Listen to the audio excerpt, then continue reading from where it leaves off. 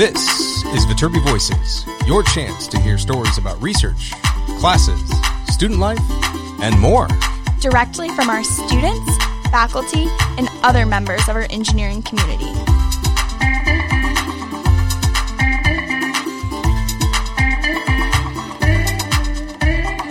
All right here at the USC Viterbi School of Engineering.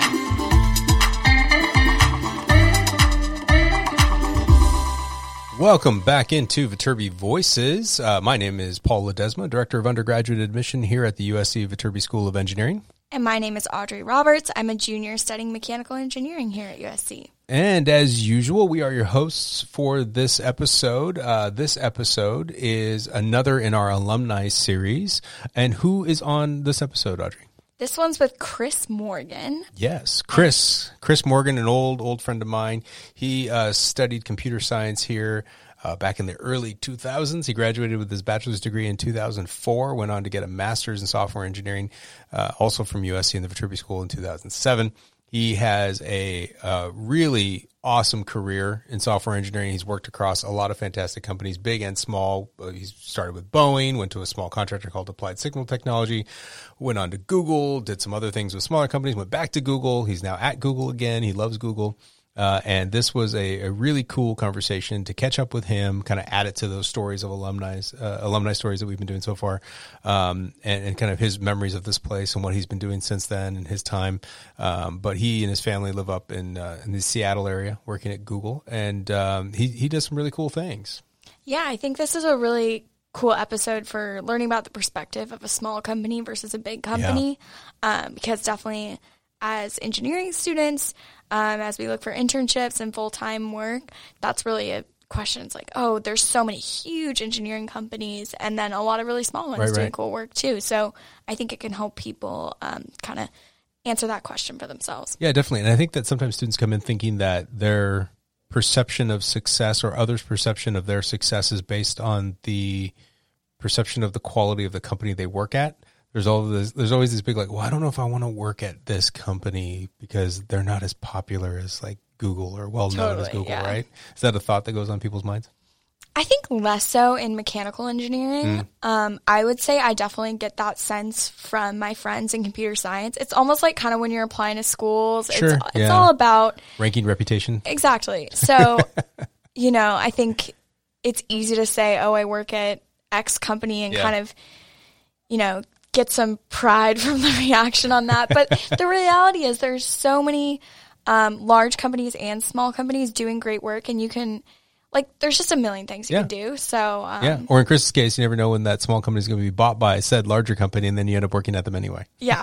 Or, a lot of them too, even if you're working in a big company, you might be on a really small team working on something really niche. So it goes everywhere. It goes this way, yeah. Fair warning before we get into Chris's conversation. This was a conversation done over kind of a video interview, and so you can hear Audrey and I just like normal, but we are patching into kind of a phone call essentially for Chris. So there will be a kind of a difference in the audio there, but I think it all comes in pretty clear. And also at some point, Audrey does head out because she has to go to class, and so Chris and I continue the conversation. But Audrey, I promise we didn't go that much longer. We got through the bulk of it. But I want you to enjoy Chris Morgan, graduate of computer science. How you doing, buddy? Not too bad. How are you? I'm good. Thanks for doing this, and thanks for rescheduling. Minor snowpocalypse. It was fine. Yeah, I saw the photos of all the snow you guys were getting, and I was like, that is just nuts. And so to let people know, we had this booked last week, and all of a sudden it was just like, no, internet's out, can't do it. And I saw the pictures you and your wife were posting, and I was like, this is nuts. How much snow happened in that one day? So in that first day, I think we got 9 or 10 inches, and then we got another 8 or 9 inches overnight and over the course of the next couple of days. So I shoveled 4 times. Oh my gosh. Which was exciting. That's nuts. Yeah. Well, but then I saw Newfoundland got almost 3 feet the other day. So I showed that to my kids. They were less impressed. with our snow after that. I saw people opening their front doors and nothing but snow, and they couldn't get out, and then open their garage doors and couldn't get out. It was just crazy. And just so you know, weather update here from LA, it kind of rained last night. So we are dealing with very similar scenarios. Actually, I just walked over here and the sun was out. It wasn't raining. Cool. So awesome. Yeah. Well, welcome to the podcast, and thanks for doing it. Obviously I know you pretty well, but Audrey, it's the first time meeting you, and everybody that's listening.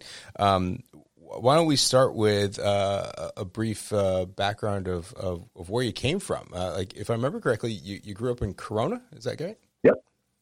Yeah. So up until about 5 years ago, I grew up in like a 30 by 30 mile box in Southern California. So I was born in Anaheim. When I was a baby, I lived in Garden Grove for 18 months and then moved to Corona. I lived in Corona for 18 years till I went out to USC. I was the son of a father who was a big UCLA fan. But when we visited USC and UCLA on the same day, we agreed that we weren't going to have a discussion until we visited both schools. And we got done with both schools, and he said, I hate to say this, but I think USC is a better choice for you. So he's like, I felt like they cared a lot more about you. That's cool. So yeah, went to school at SC, worked a lot of jobs there, graduated, worked at Accenture for a little while. I was definitely convinced. I was one of those kids. So I got my first computer when I was 6 years old. Yeah. At a drugstore, which is where they used to sell computers. Just picking up some Tylenol, and I'll have that PC over there. That'd be great. So my uncle worked at Save On Drugs, and they were selling computers for Christmas. Really? And he bought two of them and gave one to me for Christmas and said, figure out how this works. And it was a Commodore 64. So, of course, I learned how to program games on it. Yeah. And so I played with that for a long time, and I was convinced that I was going to be a computer science, an engineer at the time. Computer science wasn't quite a thing that was in my vocabulary. Right. So I had that, decided I was going to be a computer software person. Then as I went through high school, I realized consulting was a thing. And I was convinced when I came to USC that I was going to be a consultant when I grew up. And so I had a business minor, graduated, went to work at Accenture Consulting. Didn't like wearing suits every day, it turns out. So I ended up going to work at Boeing, worked there for 3.5 years, working on ground systems for satellites. That was really exciting. They paid for my master's degree at USC via the Distance Education Network, which was great. But then I realized I wanted to go work at a smaller company. So I went to work at a company that doesn't exist anymore, called Applied Signal Technology. They had an office in Anaheim Hills, so I didn't have to go up to Sunnyvale where they were. So I worked there for, again, about 3.5 years until they were acquired by Raytheon. Mm-hmm. And that kind of defeated the purpose of working at a smaller company. So that was right around when my son was due to be born. So my plan was to wait for my son to be born, take a bunch of leave, go interview for new jobs, and figure out where to work after that. About 2 months before my son was born, Google messaged me on LinkedIn and said, hey, would you like to come interview? And I said, of course I would. So I did that, and I got an offer about a month before my son was supposed to be born. And I said, hey, can I wait until after my son's born? And they said, sure, but if you get hired before he's born, you can use our paternity leave. And I said, how soon can I start? So like tomorrow, is that good? Is that good for you? Yeah. Yeah, there was discussion between my wife and I about borrowing one of the corporate jets if she wanted to labor early while I was at orientation in Mountain View. Oh my gosh. That didn't have to happen. But yeah, so I worked at Google in Irvine, which is now called Google Orange County, for 4 years. And at that point, we had my daughter and realized our house in Huntington Beach was too small and realized that we didn't want to pay for a bigger house in Huntington Beach. And so we went looking for places that had Google and Boeing nearby each other, and ended up in the Pacific Northwest in Washington. My wife no longer works at Boeing. She works at Aerojet Rocketdyne now. She's the smart one in the family. She's the rocket scientist, literally. So, but yeah, so we both live up here now with the two kids in the Pacific Northwest. I spent about 2 years trying out smaller companies up here in between my Google stints, but now I'm back at Google for about 2 years this time. So I've been at Google for a total of 7 or 8 years now. Wow. Very cool, man. And so when you're at USC and you studied computer engineering, computer science, how did you end up choosing? I mean, there's so many things that are related to computers, right? And and you said in your intro, you were going to be an engineer, and computer science wasn't necessarily in your lexicon. How did you go about choosing that? And this, what to a lot of our listeners may not know, it's kind of a combo of hardware, software. Was that just the indecisiveness of your time already, or? No, it was actually it doesn't apply anymore because computer science is in the School of Engineering now. But back then, computer science discipline was in the Letters, Arts, and Sciences College, which meant the most important thing that it meant to me was that I would have to take 3 years of a foreign language. And I was sick of taking foreign languages. Yeah, back in the day, it had that requirement. Yeah. No longer does anymore. Not anymore. But so I looked basically at the time, computer engineering, computer science, the only fundamental difference between a straight CS degree on the computer science side was not taking the compilers class, which in retrospect, I wish I would have taken. Yeah. But it was cool. So like I literally called the office because we didn't really have the World Wide Web. Right. I called the office and I said, the brochure says I don't have to take foreign language if I do computer engineering, computer science. They said, yep, that's correct. I said, cool. That's what I want to do.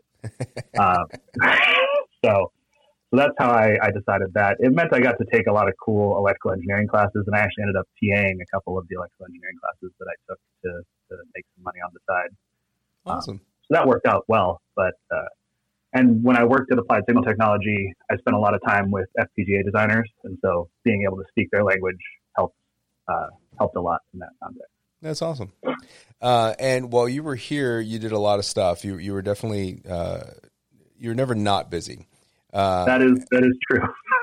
and I'm remembering a few different things. I remember you researching. I'm pointing. You can't see me, but I'm out my window to EEB. I remember you were doing research in graphics or something in the basement. Yep. Yeah. So I was a engineering merit research. Basically, I was looking for every program that involved me getting more money because I was a trustee scholar, so my tuition was paid for, but I still had to pay rent and eat. Sure. And pay for gas and parking. So the engineering merit research was a program where you got a stipend that you could earn by working hours in research. And I worked with a biology professor actually in the electrical engineering building. That's right. On trying to teach high school students biology via video games. I remember this. You're like flying through like blood canal or like veins and stuff. Like I remember your graphics and I remember this. Yeah. So we had a team, a very multidisciplinary team. We had an artist who was amazing and did all of that cool bloodstream stuff. And we had a guy named Jason, not Jason Scott, but a different Jason, who did like a lot of the infrastructure for rendering all these graphics because the cloud wasn't a thing back then. So we had a bunch of very expensive workstations. Jason Gigaleski? Sorry? Gigaleski? Yes. Yeah, he's still here, by the way. Yeah. So he and I, in the summer times, we would get to work very early to avoid traffic so we could leave very early. He still does that. He gets here at like 5 or 6 in the morning and leaves at 2. Yep. Sorry. Yeah, it was very convenient. But yeah, so he and I worked together. We had a side thing that we were also doing where we would build like kind of an interactive multimedia classroom sort of experience that teachers could use, which is basically what you guys use now. That is not at all related to what we built, but was envisioned by what we built. Yeah. But yeah, so the video game thing was super cool. The main thing that we learned was that high school students will always play the pathogen in a battle between the immune system and pathogens. So they learn very well how to effectively spread a virus within humans. So they learned that part of biology.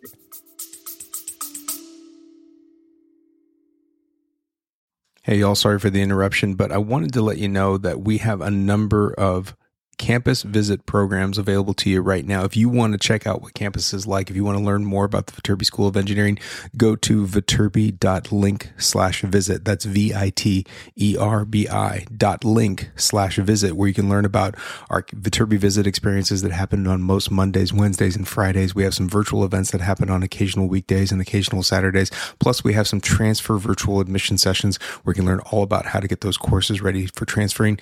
We want to meet you. We will have lots of opportunities to do it, and it's happening all summer long, but get your registration in now at viterbi.link/visit. Hope to see you soon. Awesome. That's great. And then you also did cycling, if I remember correctly. You were a big road warrior out there. Yeah, so I raced mountain bikes starting when I was 13. When I came to USC, there wasn't a mountain biking team, but I saw these guys at the club event. It's like the first week after school starts, riding rollers on road bikes out on Truesdale Parkway. And riding rollers is not a skill that's easy to do. You can watch that on YouTube. You can watch people fail at doing that. Well, help me understand what this is. So like on a stationary bike, right, your bike is kind of locked in to something. Rollers are just these 3 rollers that you have to balance on while going nowhere. Oh. On a real bike. It was on a real bike, yeah. So if you fell off, you either fell down really hard or you started going really fast forward. So it's a great party trick, and it was a really effective way to get alumni to notice us at homecoming to buy our shirts, which funded most of our activities throughout the year. But yeah, so I saw these guys and they were like, "Hey, well, we don't do mountain bike racing, but we do road racing." And I said, "Well, I guess I can learn to ride my bike on the road." And so I did that, and I was also conveniently the guy with the pickup truck, which meant that I drove to all the races. But yeah, so it was a lot of fun. We were not as well funded back then as they are now. Yeah. I've been paying attention to them for a while.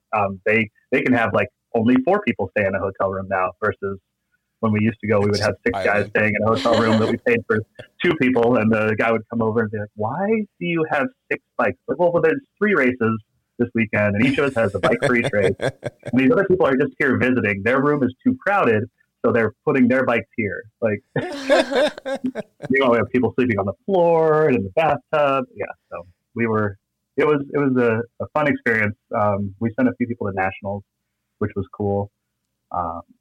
And yeah, we met a lot of Trojan alumni who work for various bicycle companies. Oh. So at the time, Cliff Bar, the vice president of sales or marketing or something, was a former Trojan. So we had all the Cliff Bars and Cliff Shots that we ever needed. They also paid for us to fly to nationals, which was cool.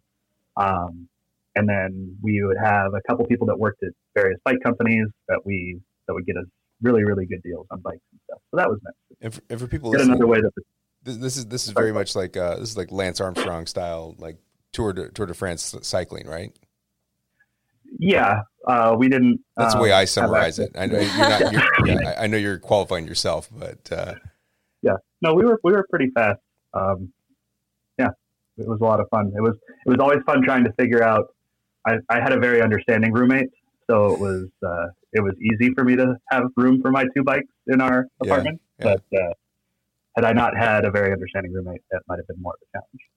I remember at the time, correct me if I'm wrong, but I remember this story where like you guys would go to races and you'd be the only team without like the matching uniform. And at some point in your tenure, didn't you like design the uniform, like this, the skin tight, Yep. like the cycling, but all cardinal and gold, like with Tommy on it and everything, right? Yeah. So the very first race that we went to, like we had restarted the club. Basically, the guys I saw on Truesdale Parkway had never been part of the club until that week. And so what happened was we didn't really know the rules fully around what a uniform meant. Yeah. And we went to UC Santa Barbara for our first race, and it was in late January, early February, and it was hailing. Ah. And we had made, like, I had designed, well, Joe had actually designed, one of the other guys who was much more artistic than me had designed the jerseys, but I did all the business end of like making sure we could buy them for a cheap price and then sell them to alumni to offset our costs. But we showed up, and 4 of us had black arm warmers that like are these long sleeves that you put over top of the short sleeve jerseys, and black leg warmers or black knee warmers, and different color shoe covers. And the officials were like, no, a uniform is a uniform. Like, they all have to match. Because some people had red and some people had right. And this is early in the morning and it's hailing and we were not in a great mood. But the story of that is basically we all raced in short sleeves and shorts in a hailstorm. And then we drove around Santa Barbara looking for a laundromat. Because at that time, everybody only had one set of uniforms for a 3-day weekend of cycling. But we did jersey orders every year with various different companies. Learned a lot about branding from the university and which color red is the appropriate color red. Cardinal, not red, right? Right. Yes, there's a very specific Pantone Cardinal. PMS 201. I know it well. Yep. Yeah. We also got into a disagreement at one point with them because the football team had black like warm-ups. Yeah. And so we said, cool, we can put black into the jersey. And they were like, no, you can't. We're like, but why not? They said, because you're not the football team. So, different rules apply. Different rules apply for the football team. Yeah. So, so that was a lot of fun. We had a lot of adventures and misadventures. Thankfully, no one ever got seriously hurt, so that was good. We did have our share of crashes and very uncomfortable rides back in the pickup truck with 5 bikes in the back and 4 people trying to sit in my non-extended cab Chevy S10 from Davis back to USC on a Sunday. That's a rough drive. Yeah. Tape deck, CD. What do you got in there? You got back. In we had a CD. So we had my CD player. It was a 1-disc CD player and a binder full of CDs. Binder. Yep. Yeah. I was cleaning out my office during the snowpocalypse because the power was out, and found my old CD case, which was pretty impressive. Mostly burned CDs. Most people don't know this. Did you ever? This is why I'm gonna look at Audrey because this is the first time where I'm gonna mention how old we are. But did you ever have a binder of CDs? I did actually. You did? I did. Really? Yes. You were burning yourself, like that we're talking about here? Yes, I am. I am familiar with this. Oh my goodness, that's crazy. I thought you would just be all MP3s. No, I had CDs. Wow, crazy. I feel like in most of my life, until I was maybe 12, I listened to CDs. Yeah, that's probably right, I guess. Yeah. That's probably right. Because cars didn't have an aux cord cable until, that's true. More recently. Yeah, now my car doesn't have a CD player. So wow. I don't even know. Even if I had a CD, I didn't know what to do with it. How do you play music then? All through my phone. Oh, I see. Bluetooth or anything else. But I have literally no actual device to play a CD. I have a Blu-ray player that is literally collecting dust. But that's the only thing I own in my life that can actually take any type of disc. Oh, wow. My car has a CD player. Really? Yeah. I don't know, mine doesn't. I discovered the CD player in my car the other day in the glove box. Oh. I just assumed it didn't have a CD player, but then I looked and I was getting something out of the glove box and I was like, oh, this is a CD player. Well, now I need to go look. Yeah. Yeah, maybe it's in your glove box. Blow my mind. I've owned that car for nearly 4 years. I don't know. Yeah, my car is 3 years old. So. But even though if I found it, I'd be like, cool. I don't know what to do with it. All right, so you're definitely into cycling, definitely doing some research. And at some point, you started working for me. Was the first thing that we did, was that E-Day 2K? Was that the first big volunteer day? Were you a freshman at that time, a first-year student? I was a freshman. I was looking for every opportunity to make any amount of money. Well, one day, come make some money, come volunteer for a stipend. I think is what it was. I think so. Yeah. But yeah, I don't have a great memory of that particular event. I remember lots of panels and stuff. And I remember I listened to Jason's episode, and I remember him saying during Meet USC or whatever the overnight thing was. It's like, okay, everybody, you get 3 people, you get 3 people, you get 3 people because we have enough hosts. And again, very, very understanding roommates. That's the key to my success. Yeah, we were stringing a lot of stuff together kind of at that time. And E-Day was like this big, like 1-day event where it was like invite a bunch of high school juniors onto campus, and we had like seminars and talks and stuff like that. Go learn about aerospace here and aerospace there, and we consolidated that down to, I think, more comprehensive visit programs. And then of course we have like our big expo in the fall that we do some cool stuff at. And then that eventually turned into what we started working on with the ambassadors, and you were, I think, one of the youngest ones that we brought in. And then also, as for those that have already listened to Jason's podcast, I don't think we need to retread a lot of that stuff. But basically, you were one of the people that was like just basically dumb enough to say, "Sure, yeah, let's make this CD-ROM." Yeah. And honestly, it was that perfect, like, at right place, right time, because this is when you were doing research in that multimedia world of that video game element. And I remember we would walk down to that lab and Jason would be like hunkered over in the corner on his computer. We'd ask him a question every once in a while, but we were trying to figure out like video rendering and what we needed to do, like how to get this all onto a CD. I'm having these like little like little blips of memory, but are you piecing that together too? Do you remember that? Oh yeah, no, I remember that. I remember learning what B-roll was for the first time. B-roll, yeah, that's right. I remember. I certainly was not the person who taught you how to edit video in Premiere because I was learning as I went. I thought it was you. Or you know what it might have been? So I might have taught you everything I knew, which was very little. So you know what it might have been? It might have been Jason giving you that tutorial, and then when he left, you gave me that tutorial. Maybe. But that is literally, I remember you like. I don't know if you remember in OHE 106 at the time. I remember. Like I didn't even have an office. I had like a cubicle. Right. And like we had cubicles over there, and I didn't even have a cubicle. I was sharing a cubicle. Oh gosh. And so it's like we were just sitting there like hunkered over my desk, like this is how we do this is how we do that. And I still remember that. That was just amazing stuff. I also remember we got that very expensive camera. Yes. And I got a press pass to be on the sideline for the USC Washington game. Oh, that's so cool. And I took a bunch of video, and then we came back, and like 2 or 3 days later, we were going to edit it, and it was gone.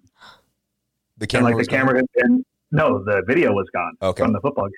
No, the camera was not gone. There was a point in which the camera went missing. I do remember that, but I don't know if that was it. But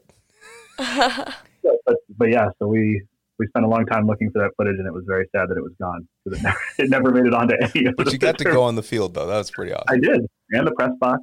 I was told not to talk to the University of Washington football players because apparently I was taunting the punter because he was bad at punting at the time.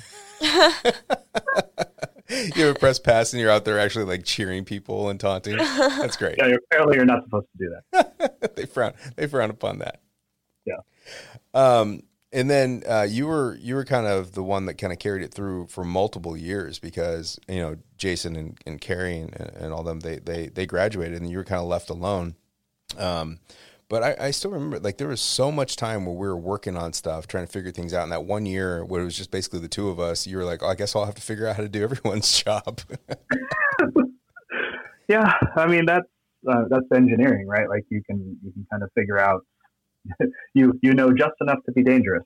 So you're like, I can figure out how to do this. Like, just unbridled confidence in my ability to learn how to do something, which always ends up with more work. So that's a really good point. One of these decades, I'm going to figure out how to not do that. But I don't know what decade it is. But that's what got you here. The unbridled confidence at your ability to learn how to do something, I think is what you just said. And I love that. I mean, do you think that's something that you had innate as like a kid and going through high school? So I think I've always had it, and it's always been reset. It's been reset a few times in my life. Like I was the valedictorian of my high school. It turns out high school is different than college. Like I remember getting my first, like, you get like midterm grades or something, and they weren't all straight A's, and I was like, oh wait, this is harder than I thought it was.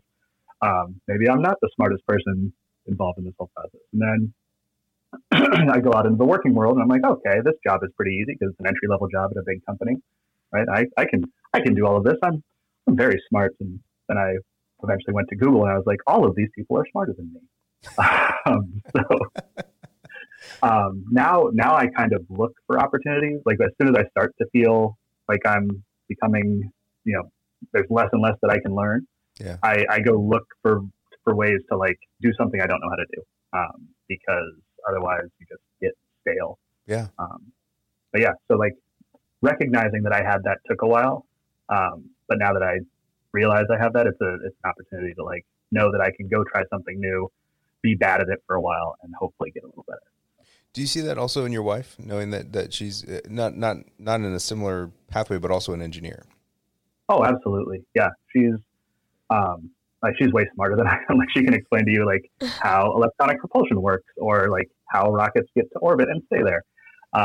With like math and stuff. Like I just say it's falling really fast and missing the Earth. She's like, well, actually, it's she's clear. But yeah, I think she definitely understands far more than most people understand about the world. Mm-hmm. She's in a situation now at this smaller company where everyone is super smart on like the rocket side. Like they understand deeply how their various components work, and she's a systems engineer, so she has to kind of work with all these super smart people to kind of integrate everything together. Yeah, the integration. And so she's in the breadth of knowledge kind of phase right now. So she feels like she doesn't necessarily know the depth of any one thing, but she knows kind of how everything's supposed to work together, which is a very useful skill.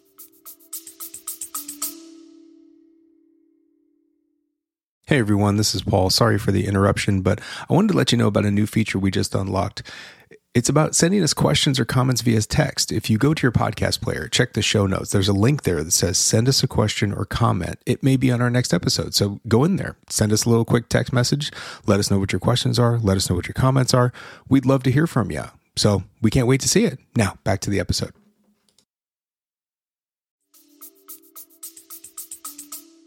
Wow. Now, did you and Lisa meet at Boeing? We did, yeah, at Boeing in Seal Beach. We both worked on the same program. There was kind of this whole. They hired a bunch of people. Basically the year I graduated, that had all just freshly graduated from various schools all over the place, and a lot of us are still. Very few of us are still at that Boeing location, but a lot of us are still friends, and we get together whenever we're in the same place. This is that whole like group of guys that I've met. Garrett and all those. Yeah, Garrett and John and yes, everybody you would meet at like an orange picking party at our house. Yeah, all those things. Yeah, absolutely.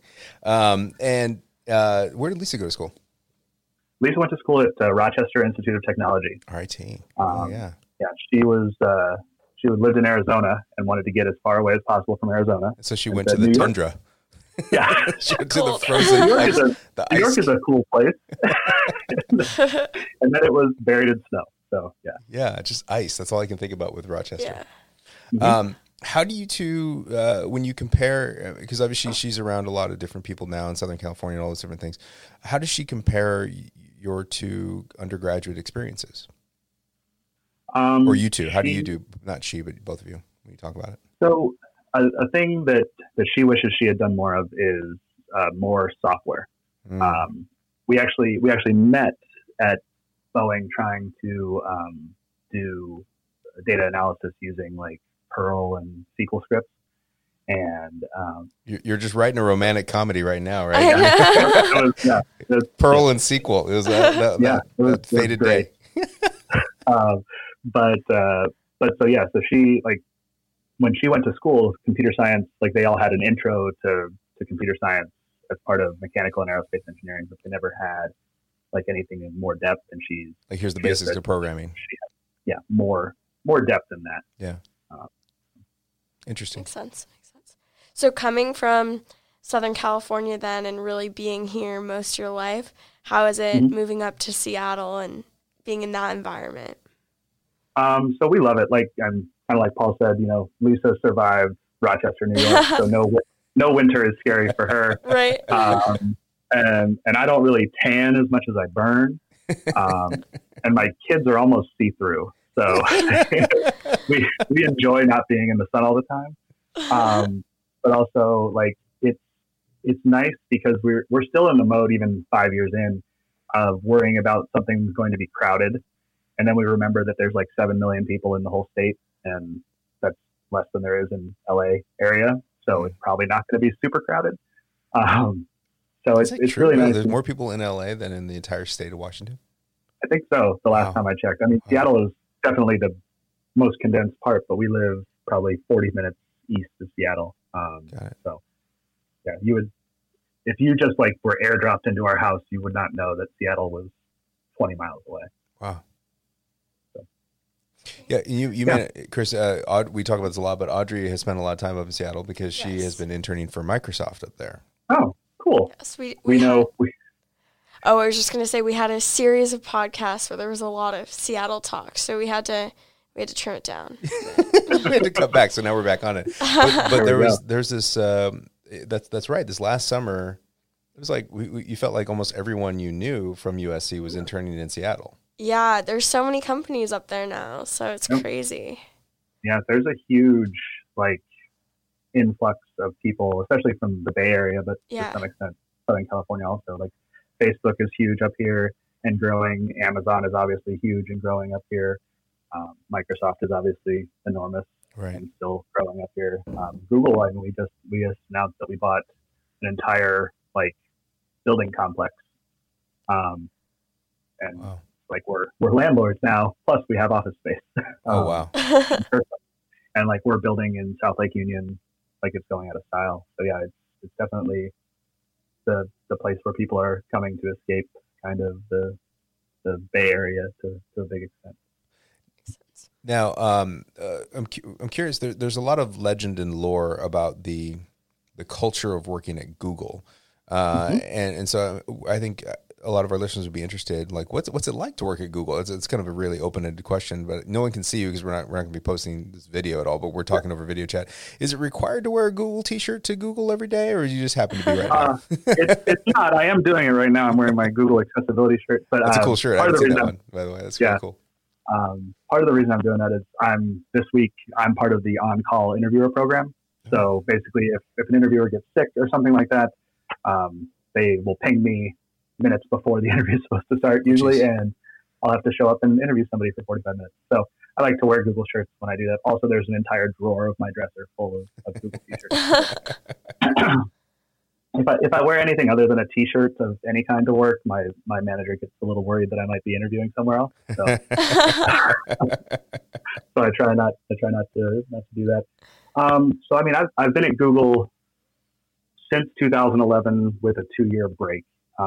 Partway between. So like Google in 2011 was a very different company than Google in 2020, mostly in terms of the size.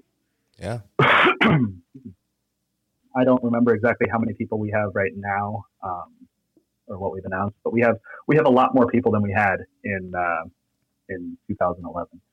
So, and I've never worked at the main headquarters in Mountain View or Northern California, so I can only speak to kind of the experience in what we would call remote offices. So like the Irvine office was like 200-ish people, I think, when I started there, and now I think it's closer to 400.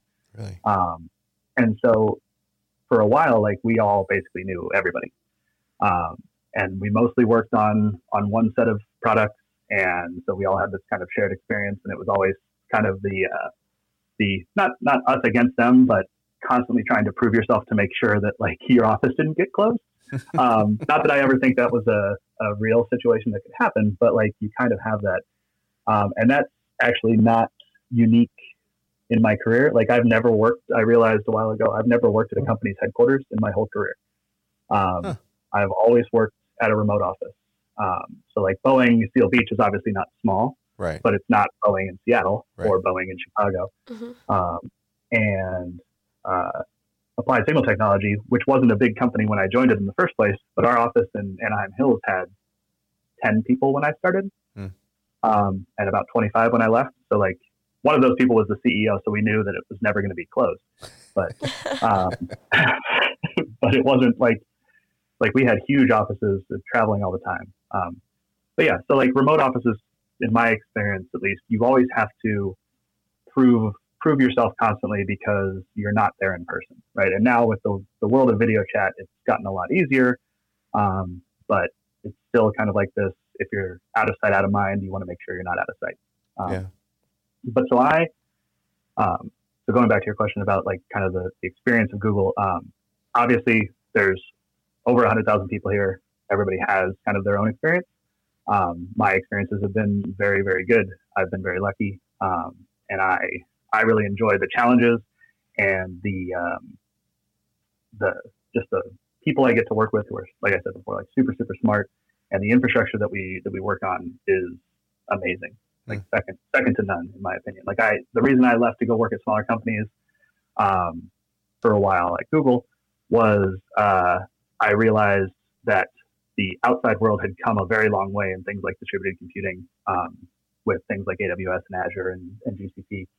So, trying to figure out whether we could build something as cool as what I was building in Google on something like that was an interesting challenge to me. And what I learned about that very quickly was, the most interesting challenge that I don't really have to a huge extent at Google is trying to minimize costs up front.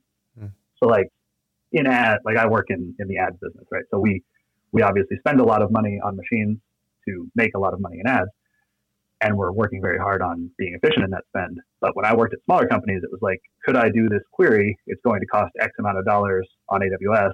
Like, is that a system we can build? Yeah. And the answer is often no. Yeah. So like you get to go back to these first principles of computer science to some extent of like compression and optimization that you just don't have to do right up front at Google, because it's just like, well, how many more machines do you need? Right? we just have them. Right. So, well, that was going to be my next question, which is, what are you working on? Are you specifically working on ads? Yeah. So I've worked within the ads product area my whole career at Google. So I started on Google Analytics, which is software we basically give away for free for people to figure out the performance of their own websites or their own apps. For our advertisers, there's a tight integration that I helped build a long time ago to get your advertising data into your analytics data so you can measure the performance of your advertising in a more efficient way. I then worked on attribution related systems, which are very interesting, trying to reverse engineer essentially what advertising events should get what amount of credit for you, say, buying something on a website, all in a world with imperfect information.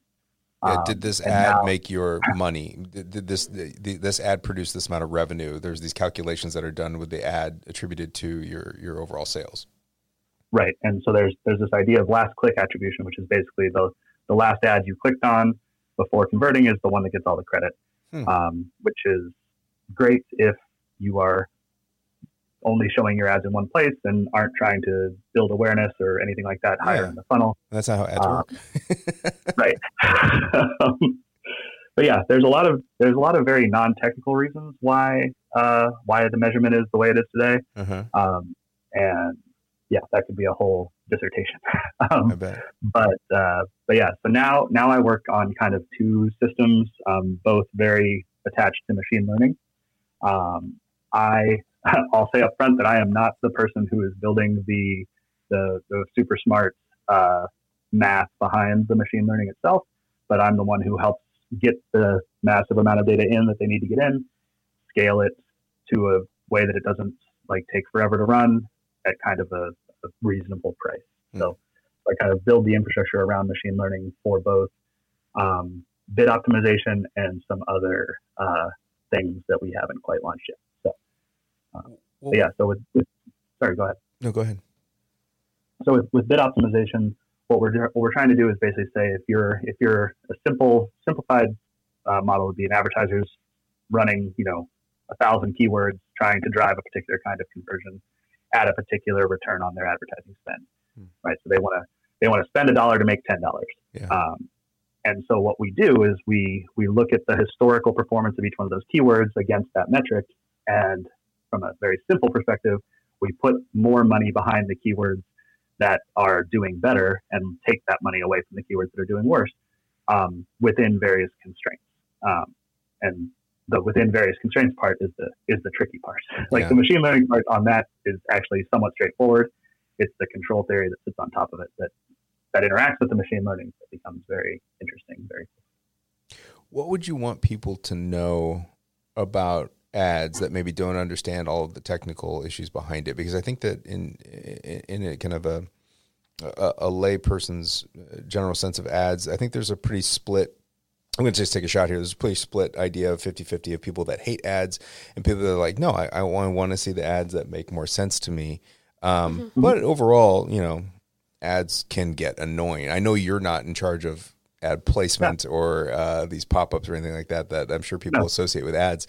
But what would you want people to know from your perspective on the back end as what you're trying to do with ads at Google? So the way I kind of look at it, and this is me speaking for me, is without advertising in general, the web would be a very different place, right? Publishers would not be able to put content online for free or high quality content online for free, right? Like you would have plenty of user generated content. But lots of systems that we take for granted today would not exist. Because they would not be monetizable. That being said, there are bad actors in the advertising world, and there are, we'll say, indifferent actors in the advertising world. And then there's what we hope to be, or at least what I hope to be. Like, again, I'm speaking for myself. Is trying to balance. Like there's three parties in every advertising transaction, right? There's the advertiser, the publisher, which is wherever the ad is shown, and the user, right? And at Google, we say, focus on the user and all else will follow. And as long as we keep that in mind, right, we can hopefully ensure a good experience, at least on the advertising that we are in charge of. I can say that there are tons of controls in place and decisions that are made that are not revenue optimizing on our side every day that improve the user experience because it's what's better. It's what's better as a company in the long term too. And so I worked on a system for helping advertisers. To me, at least, one of the most annoying kinds of advertising is called retargeting or remarketing. Which is when the worst example of it is when you buy something and then that thing shows up and follows you all around the web. because the signal that you purchased it never made it to that advertiser, and those advertisers are trying to be the last click before you buy something because they saw that you put it in your shopping cart. Right. And so they're trying to get credit even though they don't realize that you already bought it. So I helped build something where you could use Google Analytics data as an advertiser to inject that signal into various advertising systems so that you would know that it had been purchased and you could stop wasting your money advertising, right? So those are the kind of well-meaning but annoying ads that annoy me the most. And there were advertisers that I remember. It would always be around the holidays when I would be looking for stuff, and my mom would be like, "What do you want for Christmas or whatever?" And I'd look stuff up online and like put it in my cart because you had to put it in your cart to see how much it actually cost. Right. And then say, "Yes, I want this thing," and then it would follow me around the web forever. Yeah.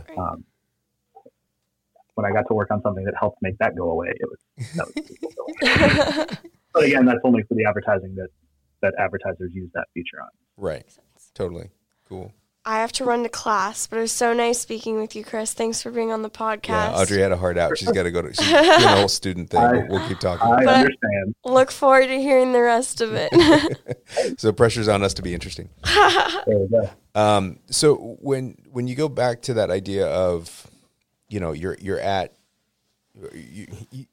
this place now where you've done so many different things. You've been in so many different companies. I think you get a real big, to put words in your mouth, but something you've been talking about a lot has been like corporate culture and kind of getting to know people and finding that right environment and doing something that's fulfilling to you. How do you talk to a high school student now that wants your sense of nirvana, that transcendentalism that you seem to have acquired, but they want it now, right? And does that speak to you when you look back at yourself? Like you wanted to know the answer of what you're going to do back in the day, or were you okay just being flexible? So I had totally made up my mind. I thought back in the day, but I still like the Viterbi ambassador thing kind of rubbed off on me. I realized, we have this program now called University Programs Extended, which is like there's only so many recruiters or university program specialists that Google has. But now they basically just train us engineers to go do the same thing that they would do at other schools. Like they would always have us out for panels, but now they have us basically run the whole interaction. Oh, cool. And so so there's a satellite campus of the University of Washington in Bothell, which is just north of our office in Kirkland. And so we went and did a whole series there on just like how to get a job in the tech industry. And so like it's one of those things where I think the key thing for me to realize is that like you just have to be flexible. The things that I do now, like related to machine learning, when I was in college, were things that we said, that all of the academic literature said was like, this would work, but there's no way we have enough machines to do this ever. Yeah. Right. And now it's like, oh yeah, we build those neural networks and it just works. Yeah. We're beyond Moore's law now. Yeah. Well, and to some extent, Moore's law is going away, right? Because we can't build the silicon that fast. But now we're going back to building these custom processors again, which is what we did 30 years ago to do so. So like everything old is new again is kind of the thing I've always heard. And when I worked at Applied Signal Technology, our chief technical officer was a guy who had been working in the communications space, like phone and internet, forever. And he would run a class describing like how the phone system works. And it would start with like how Alexander Graham Bell hooked up the first telephone and how nothing has ever changed since then, right? Like the fundamentals underlying how circuit switch networks work are the fundamentals underlying how circuit switch networks work. And the intermediate spots are just details that keep changing to be more efficient over time. But underneath it all, the process is still the same. And so I think this idea of the key thing that I took away essentially by accident from school, like from college, was to learn how to learn and to learn how to like be comfortable not knowing something, knowing that you can figure it out. Yeah. Because that's what you're going to have to do your whole life. Today, the thing I'm most jealous of in terms of like high school and college students are like GitHub exists, right? Like all of these resources that are available to just try stuff out at a scale that like was never possible when I was a kid. And so that kind of stuff is really exciting. And like the idea of like the whole maker community is something I wish I had more time to do. But like my daughter wants a claw machine, and the one we got her for Christmas broke like immediately. So I was like, we can build one of these, and it's going to take forever because I don't have a lot of time. Yeah. But like doing that kind of stuff and being able to figure it out is super cool. And having kind of the ability to do that at, in college at a makerspace or at work, we're lucky enough to have makerspaces in all of our offices up here. Is pretty cool. So like taking advantage of the resources that you have now is amazing. That's great. What's funny is we haven't released it yet, but we just did an interview with Tracy Dooley, I think who you may remember. And there's a lot of parallels to your conversation with hers. And with hers, it was a lot of every one of her transitions, whether they're professional or otherwise, were all about like this idea of seeking rigor and finding reward and then moving on to new rigor. And so that's very similar in this parallel. And that's something that I find as a thread among USC students is this idea of like, I just want to do something that's interesting. I want to go find that next big thing, not for the sake of success necessarily, but for the understanding of like, I really like doing this and I want to find something new. And that's a thread that has gone through your undergraduate time here and also in your professional life. And it's definitely, it just makes you a different person. And there's so many worries from a high school student's perspective of, I don't want to be a stereotypical engineer. I'm like, yeah, I get that. And you're not going to be if you follow these main principles. Like, do you like doing things to solve that puzzle? Do you want to go forward and do different things? You're not going to be some, for lack of a better term, some nerdy geek on a computer in a cubicle. But if you're going after things and doing things that are going to be fulfilling, like you enjoy this, there's a feedback loop. It's going to be great. And that's what our students do all the time. Yeah. Yeah. I came back like a year ago, I think in January, to give a talk at Google or for Google at USC. And we were with a group called Code the Change, which I had never even heard of. And those people are so inspiring. Yeah. It's this cross-functional group of students who are trying to like build software to build like social change. And like, it's exactly what you do in the real world. Like they've got UX designers and product managers and software engineers, but like everybody's talking about like how they're going to solve the problem. Like the programming aspect of software engineering is like the last part. Yeah. To almost every extent. Like there are people, and who are far smarter than me, who are just, they fundamentally change the way that like computer science works. I'm much more on what I would call like the engineering side of it, where I take the pieces that they've built and put them together in a way that solves a problem that I have. Right. Like there's definitely room for both kinds of people there, but sure. I find it much more fulfilling to work with other people and like build something out of a bunch of other smaller something. Yeah, that's cool. And I don't want to keep you too long either, but is there anything else that you wanted to chat about, or anything else that we didn't? I think we went pretty soup to nuts on your time here, but I don't know if we've missed anything. Yeah, I mean, so I heard Jason talk about Steve Schrader, who I'm glad is still there. He's still there. Because that triggered me to remember the time he told me not to take CS402 and EE457 at the same time, which is the operating systems class and the microprocessors class. Two giant senior capstone design classes that are designed to take up so much of your time. Yeah, we were smart. We decided we were smarter than Steve, and we took them anyway.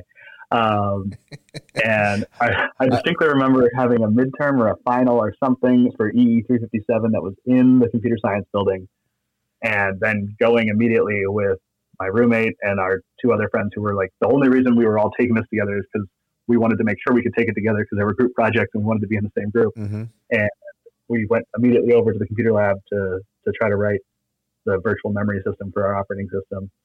And we spent hours, and we must have left at 5 a.m. And we're like, okay, we'll pick this up tomorrow morning and figure out what it looks like. And we come back and we look at the comments in the code. And we're like, yes, these comments describe exactly what we were supposed to do. And the code is just completely unrelated to what the comments say. Like, well, I guess maybe we shouldn't have taken these two classes together. We eventually got it to work. I'll take that opportunity to tell any one of our first year students, when an advisor tells you that's not a good idea, or no, you shouldn't do that, it's not because of some sort of odd bureaucratic rule that like we want to impose some sort of restriction on our students. Because I think so many of our students come from high schools where like high schools say you can't do that. They're like, well, but I did it anyway, and look how great I am. When you come to college, we're not doing it just for the sake of like, like, oh, a lesser person would not do that. It's like, no, that's really not a good idea. We are looking out for you. Like, do whatever you want, dude. But like, this is a good plan. Follow this plan, and trust me. And I say this sometimes to students all the time. You're not the first version of you I've met. Like I've had this conversation 20 different times, and when I say this isn't a good idea, it's for your benefit. It's not for me. It's not for me at all. Yeah, and I'll second. I mean, get to know your advisor, because they can work magic also. Like I may or may not have gotten out of a 400 level math elective with an accounting class that happened to be 400 level. Don't make any promises now for old rules that may not be in place anymore. But I'm just saying, make friends with your advisor and listen to them, because they will be very helpful. Absolutely. Well, Chris, I can't thank you enough for taking the time to do this, especially upon the rescheduling and the snowpocalypse that you've been dealing with up there, your massive amounts of snow. And also, thank you again. I mean, you're also very involved as an alumnus, and obviously with the helping with the scholarship fund that I know you just made a big impact on this last year. And so I'm sorry I wasn't here that day. Again, I apologize.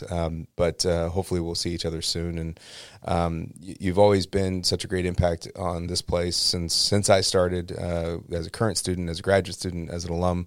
And even today, I know that I can ring you up and say, hey, what's up? And that's always really helpful. So thanks so much, man. I really appreciate you doing this. Yeah, no worries. I really enjoyed it. Cool, man. We'll let you know when we get this up. Sounds good. Okay. Talk later. Bye-bye. See ya.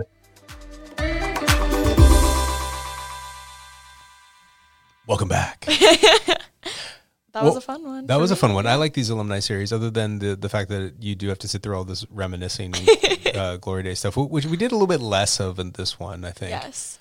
Well, it's actually been kind of interesting, like the reminiscing in different years. You know, I've kind of gotten a sense of like the 1999, 2000s range, and then like a little later. What's the biggest difference? Well, Is there a difference? I've noticed like that first group of I guess ESAs. I don't know what they were originally called Engineering Student Ambassadors. Engineering Student Ambassadors. Because we weren't named the Viterbi School until 2004. Okay, right. And so I still remember. This is now more reminiscing. I still remember the ambassador meeting where I said, "Okay, you all have been called ESAs. We've now been called the Viterbi School of Engineering. What should we call you? What do you want to be named?" And there was like a debate. Ooh. Do we stay the ESAs? Do we turn into the VSAs? Do we go into the VESAs? Ooh, I'm glad you didn't choose that the one. VESAs. It's like Vespa without a P. But it was quickly resolved to be VSAs. Okay, great. Go ahead. I'm sorry. I interrupted. Oh, it's interesting talking to like a bunch of that first class because they all know each other super well. And then in some later episodes. That we haven't gotten to yet. Yeah, tease. Oh, look at the tease. I know. There's a little bit more recent alumni, so just kind of seeing the shift too. Yeah. And I think too, it's cool to see the growth of Viterbi too. I know, like, for me as a prospective student, that was one thing I was really excited about. I felt like USC was a school that was like really putting in 100% to just keep doing more things. And I think you can kind of hear that in these conversations. Totally. What was Chris? Is obviously every one of these alums are different people. And of course I'm comparing all of them, though we haven't released some of them yet. But what do you think is the difference between Chris and some of the other ones? Is there a difference? I mean, to me, obviously he's a brilliant guy. I think he's one of those like really hard workers, like behind the scenes. Like it's very much like he's going to do whatever you need of him. And when you start asking questions, like when we got into that question about what he's working on now with ads, it was like, you could see his eyes change, right? Where it's like, he got into like, he knows every single corner of that space really, really well, right? Yeah. That's when you immediately asked that question. That's what I was going to say. I think it really just strikes me as someone super knowledgeable and invested in his work and excited about it. And it's cool to see. I mean, he's been in industry for a while, working for, Google for quite some time, if you count kind of the whole time he was there. So it's cool. It's exciting to see that he still sort of has that fire, right? Yeah, so. Totally. Like he just totally digs going to work and solving these problems. Yeah. Like he's like, I'm going to figure it out. We're going to figure this out. We're going to make sure we do it the right way. And I feel like that was always Chris's thing. And it's really interesting to compare Chris and Jason because I kind of think of them always together, but they're very different people. Jason, and obviously their careers have gone in those very different stages, both equally successful. But Jason is very much the like story guy and the, all about the artistic elements of computer science and the applications therein. And Chris is the like, I'm going to make whatever your idea, I'm going to make it work. We're going to make it actually work out. And you don't need to know all the details, but I will know all the details. And I think that's one of his greatest qualities, in addition to just being a great guy. Yeah. So definitely a good listen. And I know a lot of people are interested in these sort of fields. So. Totally. I like the contrast between the two too. Yeah. Absolutely. Well, let's, I don't know if there's anything else we need to talk about. Is there anything we need to talk about? I mean, it's February. It's freezing. Well, I know you don't think it's freezing because you're from Colorado. I think it's cold. Was it like -13 in Colorado yesterday or something like that? Somewhere in Denver? Oh, gosh, I don't know. I need to call my mom. I don't know. But I'm freezing. I wake up and walk the dog. It's 40 degrees, and I'm like, I don't know what to do. I've been wearing a down coat. I'm not going to lie. It's cold. It is cold. Yeah. I rarely have like the heater on in my house overnight, and I'm like, no, I need it on all night. Like it's freezing. Although I feel like it's been really nice during the day. Yeah, totally. So, but I guess I haven't had a chance to like warm up. So even though it's like 60 or 61 during the day, it's like I'm still cold. Right. You never like get that temperature. Yeah. And I love how people are probably mocking me right now by listening to this. For whatever other temperature they're in, this is Southern California temperature. And so I know that I'm spoiled, but I'm still freezing right now. You kind of like come to expect living in Southern California that it's just perfect all the time though. So any like mild deviation from that, it's just upsetting. Yes. It's supposed to be cold when it hits the 50s. We're not supposed to live in the 40s. That's just not what we do. Yeah. Well, hopefully it gets warmer. We're all hoping for Paul it gets warmer. I swear. Just, let's start a GoFundMe account. Let's make sure we make this work. I don't know if we can, I don't know. Well, I think it'll warm up. I think it'll work. I think it'll warm up eventually. I think so. Something relevant is probably application status. We have a lot of applications that everyone involved in admission is reading right now. And it's hard because for students that have applied, first off, thank you for applying. Second off, I understand how horrible it is to be in this like void, this vacuum of information. But unfortunately, it's just kind of the nature of it. Yeah. There's all this contact prior to application. Like, don't forget to apply, don't forget this. And then once you've applied, we do send a, hey, thanks for applying. But then there's nothing. And that's not on purpose. It's not that we don't care anymore, but it's just that we're spending all of our time and energy like going into the applications and reading them and quite literally arguing about them, given some of my conversations that I've had lately with some of my colleagues. And that's all good. That's for the benefit of the students. But that means that that's all in this like really closed black box environment. And so we had, nearly 13,000 applications this year.